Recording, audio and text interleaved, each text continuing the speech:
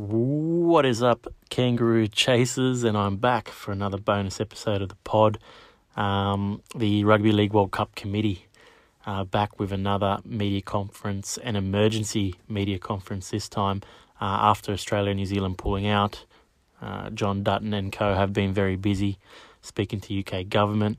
They've had a call with a number of NRL clubs trying to speak to all of the players as well. To make sure they can get this World Cup happening for 2021. Very interesting conference, I must say. Just got off the call now. Grateful to be a part of it once again. And you're going to be a fly on the wall now as well, guys. Like we did last time, we released the entire unedited press conference when the committee came out and said that the World Cup will definitely be on 4C NRL's hand, or the ARLC and New Zealand Rugby League's hand, I suppose. But we got a lot of great feedback from releasing that audio, and we're going to do it again. We're doing it again right here. So thank you, guys. Please, I don't often ask to share our pods, although I'm very grateful when you do. But please share this one on Facebook, Twitter, Instagram, because particularly if you're here in Australia like I am, a lot of our rugby league narrative and storyline comes from the NRL, Channel 9, Widewater Sports, Daily Telegraph, etc., etc. So most NRL fans don't get to hear this side of the story. I think it's important to get all sides of the story. Some good points raised in a very difficult situation, but John Dutton and the team doing very well. I will say a couple of points that came out of it from me, and you're going to get to hear about it yourself, so I encourage you to DM me as well and let me know your thoughts. But a couple of big things for me. So number one, did not realise how serious the Indigenous and Maori sides could be. It looks like they're quite likely, and they're deep down in discussions, or more likely than other nations, for example. The reasoning behind this, and you'll hear it in the conference, is they're hoping to get a like-for-like replacement for Australia and New Zealand. So if they had Serbia and, like everyone else is asking for, the USA, then they would probably have to restructure the entire draw. But if they can bring in an Indigenous side and a Maori side, then pretty like for like when it comes to Australia and New Zealand. A lot of the players in those sides, if they all come across, would have been in the Australian and in the Kangaroos and the Kiwi sides anyway, so they're not going to have to rejig things. So I think that's their preference. I'm not a massive fan of having those sides there, but I'm not going to be too picky right now the way things are. So very interesting indeed. The other thing that came out of it is that John Dutton said he's 50-50 in terms of the World Cup going ahead this year. And I'll explain why in a sec, but that's a big thing for me because they've been adamant that it has to happen this year, that it will happen this year. And for the first time, he's always said that, and he said on this podcast before that delaying it to 2022 would be an option. It's not ideal, but it would be an option. They seem resigned to the fact that that might be the case now. So that's kind of what I took out of the conversation. But again, let me know what you think, guys. I may have interpreted it differently to you, so let me know in the DMs. But finally, and this is the biggest point for me, and one that we knew the NRL club's voice was going to be critical. Everyone's asked me in the Ask Cubs that I released a couple of days ago, will the NRL clubs release players to play for other nations, Samoa, Tonga, Fiji, Italy, Greece, etc., etc., etc.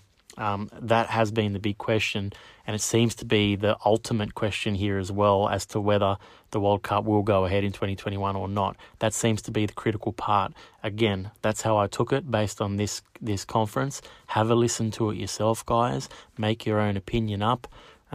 Make up your own mind, and feel free to let me know and speak about it on our socials as well. So great chat. Great conference, I've got to say. Very honest, as always, John Dutton. Great job, great leader, and lots of good questions in there as well. You're going to hear one from me as well, so listen out for me.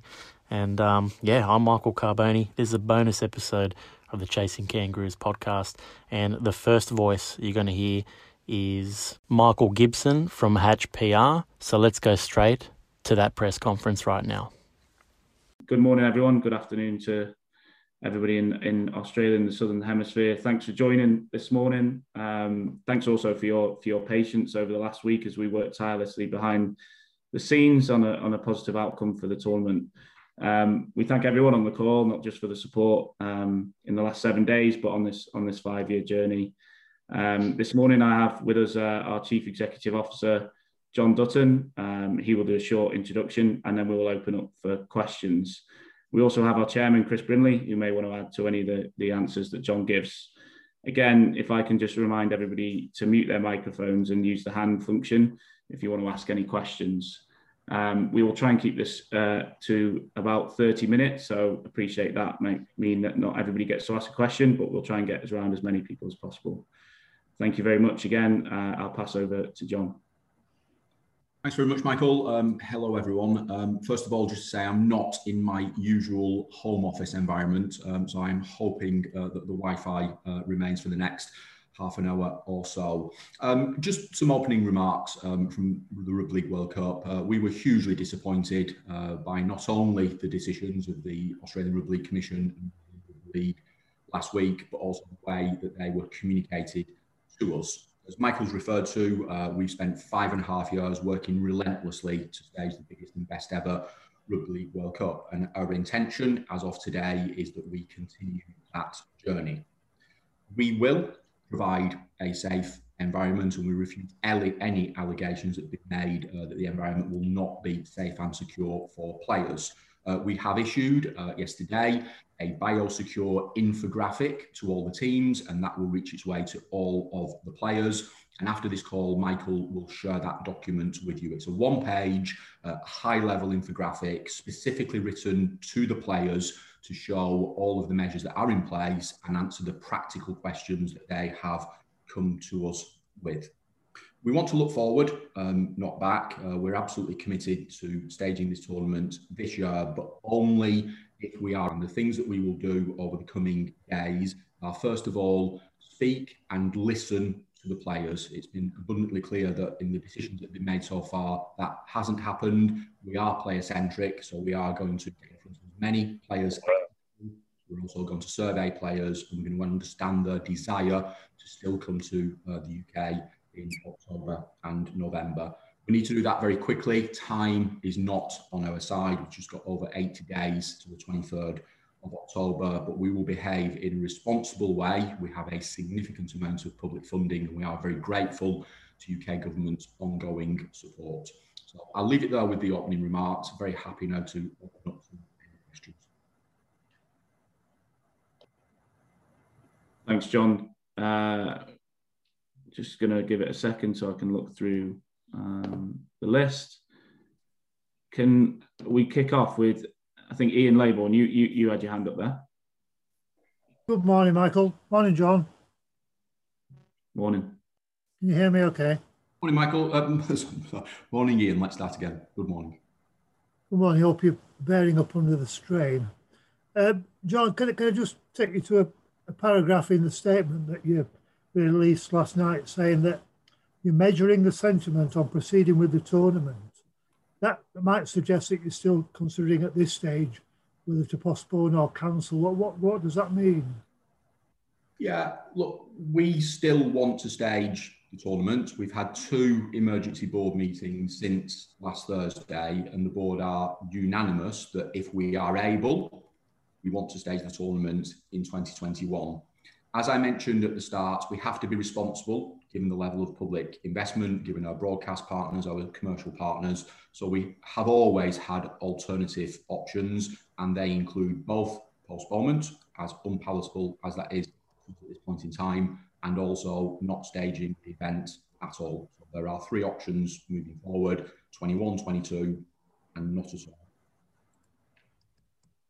Can you say what the chances are of the tournament going ahead? I think authentically, probably 50-50. Don't know and won't know. Listen to the players. We have constantly communicated with the players. We've actually signed a memorandum of cannot speak highly of Clint Newton and team. They have been supportive. What is clear is the players' voice, player choice, has not been there in the decisions that have been made. And we don't want to, although we appreciate that they have concerns. I think a lot of concerns are more about well-being rather than safety. And given many of them have been in bubble environments, many of them have been away from the families, fully appreciate that. With players, we don't have a choice, and that's why we need to listen over the coming days. Are you looking at staging the tournament without New Zealand and Australia, or is there still a hope that they match their minds and take part? Understanding is that the decisions are irreversible. We're working very closely with IRL and teams. There's obviously speculation in the media about those. The teams that come in to replace Australia and New Zealand, both the men, women, and also the Australian wheelchair team, will to the IRL, but we're working closely with them. Are you still looking at sticking with 16? Would you have to read all the? Yeah, we've still 16 in the men's tournament, and that's where we need to get to over the coming days. We have constructed a tournament that we believe in. We stick to the same schedule. We don't want to redraw tournaments, so we would look at placement teams on a like-for-like basis. Again, where that is unachievable, we have to look at the alternative options available to us. Thank you, John. I'll let somebody else have a go. Cheers, Ian. I was about to say, Scott Bailey, please. Yeah, John, just following up on that last question, you mentioned like replacements. Does that suggest that an Indigenous and a Maori side are, the preferred options, given if you're looking in terms of skill level? I guess that's probably the most like it. Yeah, thanks, Scott. We've certainly been in communication with the Indigenous representatives and also Maori representatives. Excited by those propositions. We undertake some due diligence. They are not national teams, they're not teams that readily exist at the moment, but certainly that work, that communication, that consultation, Scott, is already underway. Are there challenges there in terms of whether they are, for a team to enter the World Cup, does it have to be a country? And do you have sort of, is that part of the rule just for rugby league for international order? Is that one of the problems you got there? Yeah, they have to be sanctioned, and that's why this is very much a doing for the International Rugby League. I think precedent has set, Scott. I think back in 2000 when a Maori team played in the World Cup, albeit under completely different circumstances. We want to see players in the world in the tournament, and if there's a way to continue to do that in 2021, we want to investigate the possibility. I could just go one more. How confident are you that NRL clubs will players to play in this tournament? Because as I understand it, what's been reported down here that they aren't bound as they normally would have to release players for any football. Look, we appreciate the challenge. Just so ago, I met with a number of NRL chief executives. We are hugely respectful of position and of the challenges, but fundamentally, we want to listen to players. This has to be about voice and about place, and we will continue to talk to anyone, to meet with anyone, talk with anyone, to get the very possible outcome for the tournament. Cheers, Scott. Can we go to Matt Shaw, please? Hi, John. How are you? Hi, Matt. Nice to see you. You too. I just wanted to speak about the reaction of a lot of players. Certainly, the likes of Daly Cherry-Evans, James Tedesco, Jack White, and so on and so forth, will come out and support and said, we want to play. How does that make you when it's quite clear that there is an appetite from a lot of these players who would be playing Australia, but ultimately you're having so many issues for a decision that isn't player-led? Mixed emotions. First of all, heartened by players that have stepped forward and say we want to play in the World Cup. It's so important. As I mentioned before, we saw it happen with Andrew Fifita, Jason Taumalolo in 17, which I think was a seminal for International Rugby League. We believe that would follow through in our tournament. I think as excited as we are and as heartened are by that sentiment, we're all incredibly disappointed that the players haven't been considered. And as I say, that we want to listen to the players, to seek their views. And ultimately, if the players tell us that they want to, cannot, whatever the reason is, come in the volume that will make the tournament practical this year, and we'll have a decision to make. But at least it will be an informed decision. So the ARLC and the ARL have pulled or withdrawn the two countries due to, was it safety and well was the reasons given? We've had that meeting with the NRS, was told by the two countries. I think the point of difference was the safety aspect. Absolutely refute any allegations that we will not provide an environment, and we will demonstrate to everyone on this call, anyone that's prepared to listen to us, that it will be nothing but safe environment. And welfare and the well-being matters from players definitely came up on the call, and we respect that. We understand happening in the NRL competition, the environment on the Ghost. We absolutely stand from a New Zealand Warrior player that they've been away from the family for many, many weeks and months. So we get, this is tough, but this is also about fire. We have at this stage the biggest and best ever Rugby League Cup, but we also have a desire to do that in a responsible and respectful way. Finally, for me, given the withdrawal of those two nations, have there any other nations that have come forward expressed concerns about participating in that? Yeah, we've spoken to every nation. Are there remaining concerns? There are. I thought of the issues that people have called with we can address, but ultimately the concern is whether specifically the NRL men's players will participate, and that is what all of this boils down to. We've got to consider the women's and the wheelchair athletes in all of this. They are part-time athletes. The people that will come to New Zealand, to the Cook Islands, Papua New Guinea, etc., will be away from the have to quarantine. They are part-time athletes, they are not full-time athletes. So this is challenging, Matt. We want to consider everything in making the most informed decision. Thanks, John. Thanks, Matt. Keep this moving. Can I go to Saf T, please? Oh, thanks. Sorry if I missed this. I just wanted to check. What are the costs of rescheduling 2022 or of cancelling if that's a possibility? And then, sorry, to understand the likeliest of the options. So you could keep it one, move to 22, or cancel the other. But it's the kind of potential.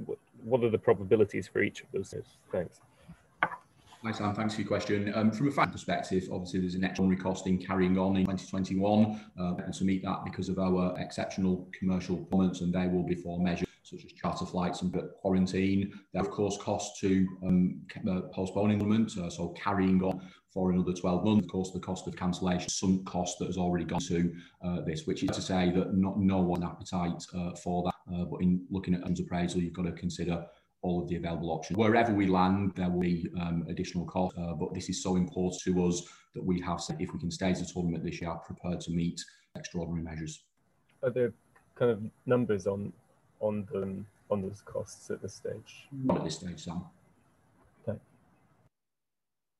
Thanks. Can I just remind them to stay on mute? Because I think there's a couple of people with mute, etc. I know it's still with early start, but if everybody's on mute, that'd be great. Can we go to Mike Loney, please? John, how are you, mate?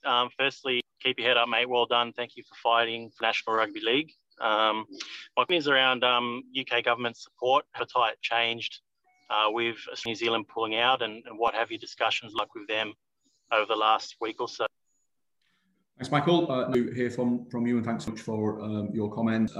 We are to UK government on a daily basis. They are presented on our board of directors. Their appetite to stage the tournament this year absolutely remains. I think they were hugely disappointed by what happened last week. Clearly, in managing public funds, we must do that in the most responsible way, and that's why we just need a few days to come to them, have that informed motion with them, and I have no doubt that the UK government support will remain whatever the overall outcome is. Good to hear. Thank you, mate. Michael, can we go to Charles Walker, Daily Mail, please? Hello, everybody. My question is just about trying to pin the timeline. John, how long do you think you've got before you make a decision about what you are going to do? Yeah, thanks for your question, Charles. Not very long. This is a matter of days. I think within the 96 hours, we get in front of as many players as possible, talk to them, listen to them, understand where we are. We're only 80 days away from hopefully staging the first game of the tournament. So we haven't got an absolute drop deadline day, but we are talking a handful of days, Charles, and anything longer than that. So are we thinking then the beginning of next week will one way or another? I think at some point next week we'll be able to come back, all of you, and come back to many stakeholders and have a clear outcome. People want to see, and we understand that this has been an incredibly challenging journey. It's been a roller coaster, and what happened last week really derailed our plans. So we had to work harder in one direction rather than another. But yeah, talking some point this week, I would expect, Charles, that we come back with definitive way forward. Thank you. Cheers, Charles. We've got hands and time's running away. So if I can go, I know Gary, you didn't have your hand up. Can I go to you, Gary, please? You can. Are you all right? Hi, Gary. Nice to see you. Good to see you. Just a couple for me. Have you actually spoken to anyone at the ARLC and the NZRL? Have they basically shown their working out of why they came to this decision? I've had a conversation with Andrew Abdo. I haven't spoken directly to Peters. He has been in touch. the most important thing at this point, Gary, is we focus on our energy in looking forward rather than looking back. I understand and appreciate the IRL will have a lot to go over in terms of how we got to this point. But for this point in time, this is, can we stay tournament this year to meet everyone's aspirations if we have some more time to pour over what's happened, what happened? Did Andrew Abdo give any further information to why the Australians actually reached their decision, or is it just to what's in the statement they've told? I think it's in the statement. Look, I've spoken through frequently over the few months. I have nothing but respect for the challenges that he has. I think we fundamentally disagree on the player safety aspects, again, as we'll demonstrate. But look, people have their own challenges, Gary. We're seeing what's happening here in the UK Super League, NRL, the players are in a bubble. We've seen 2 of the 3 state games move, so we appreciate this is difficult for everyone, and I have nothing but respect for the NRL Club Chief Executive and for Andrew. I think from a communication perspective and particularly the media statements that were put out, like they could have been done in a very different way.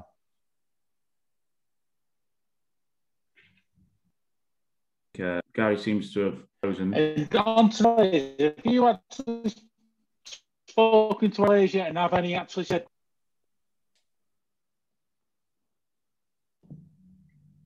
I think you're breaking up, Gary. I think that the question, have we spoken to any players? Yeah, we have spoken to many players over many months. I've surveyed them hand in hand with the RBA in terms of listening to people. But no situation has changed. It's imperative that we see them again and fully understand whether they will commit to playing in the tournament.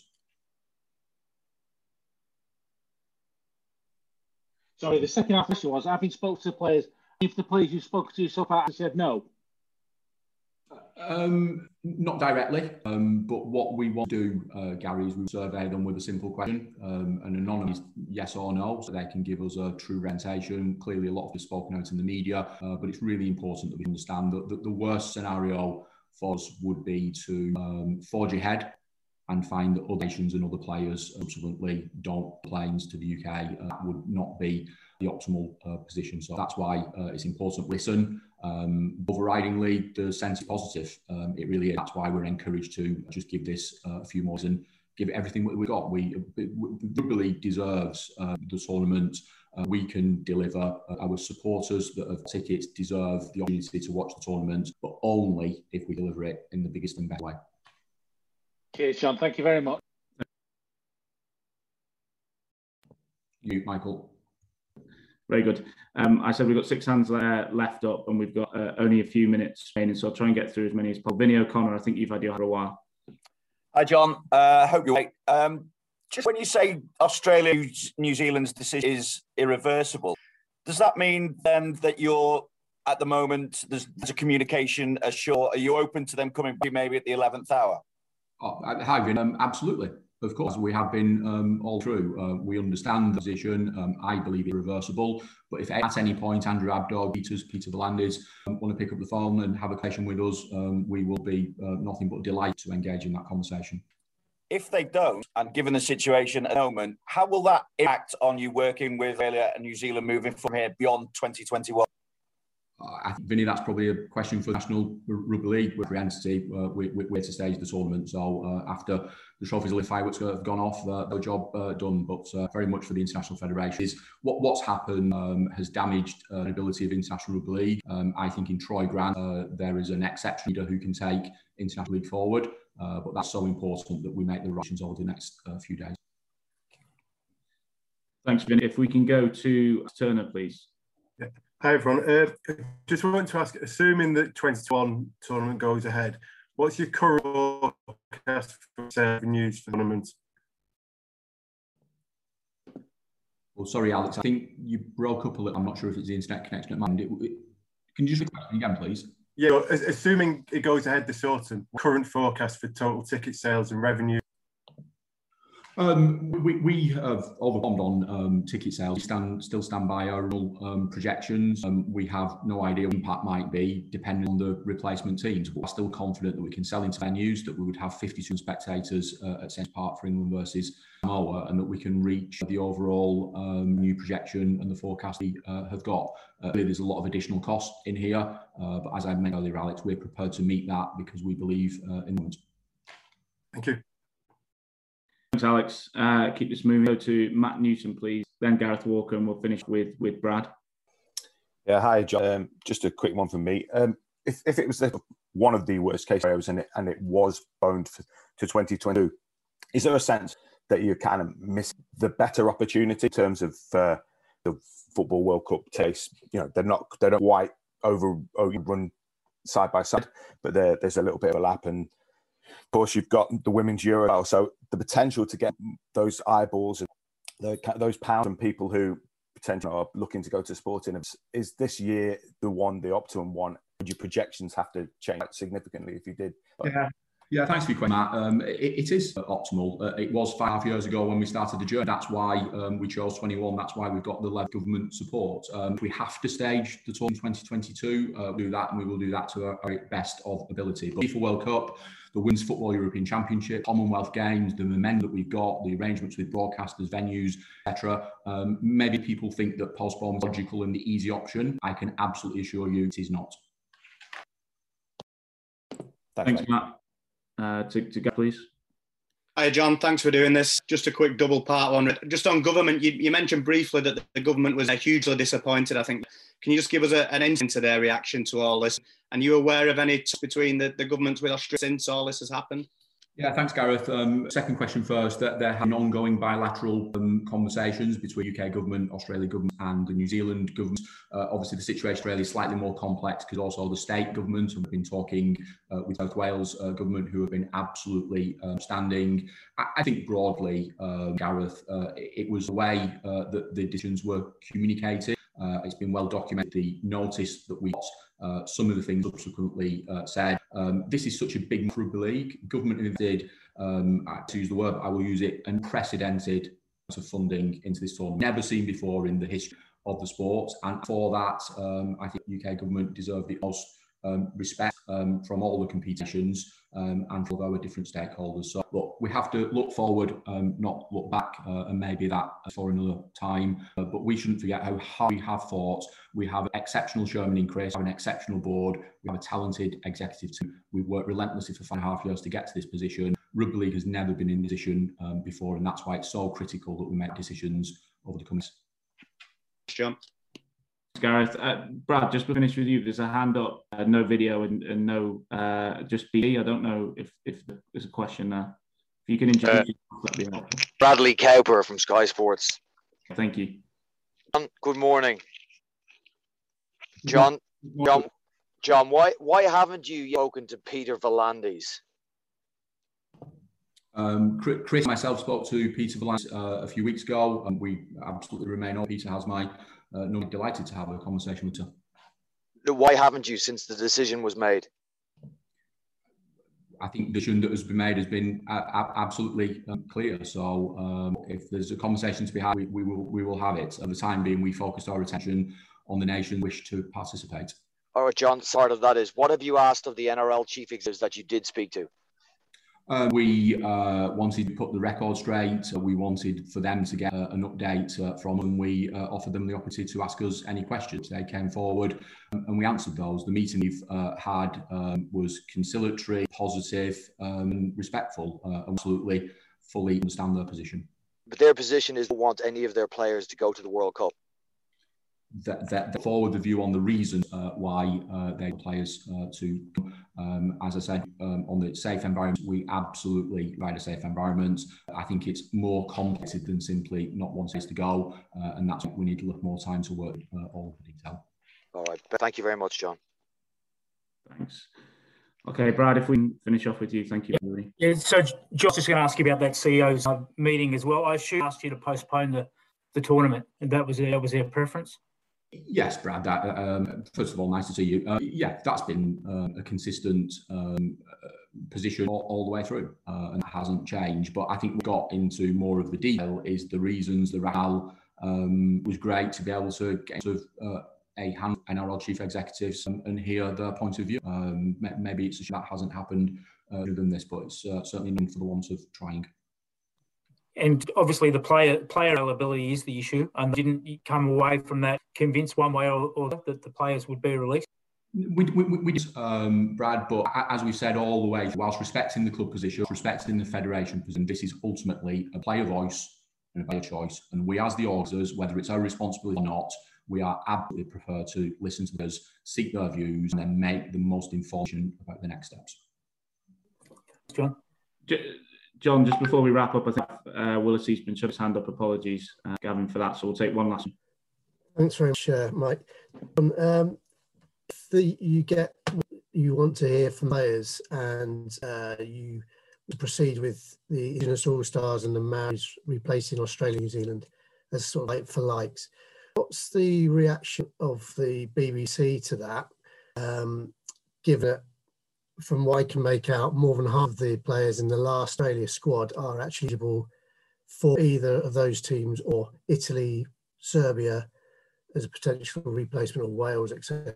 So would the BBC be happy with that? And also, what would be the relation regarding ticket holders and sponsors who bought tickets and put money in for Australia and New Zealand games when it wouldn't actually be that represent those national teams playing?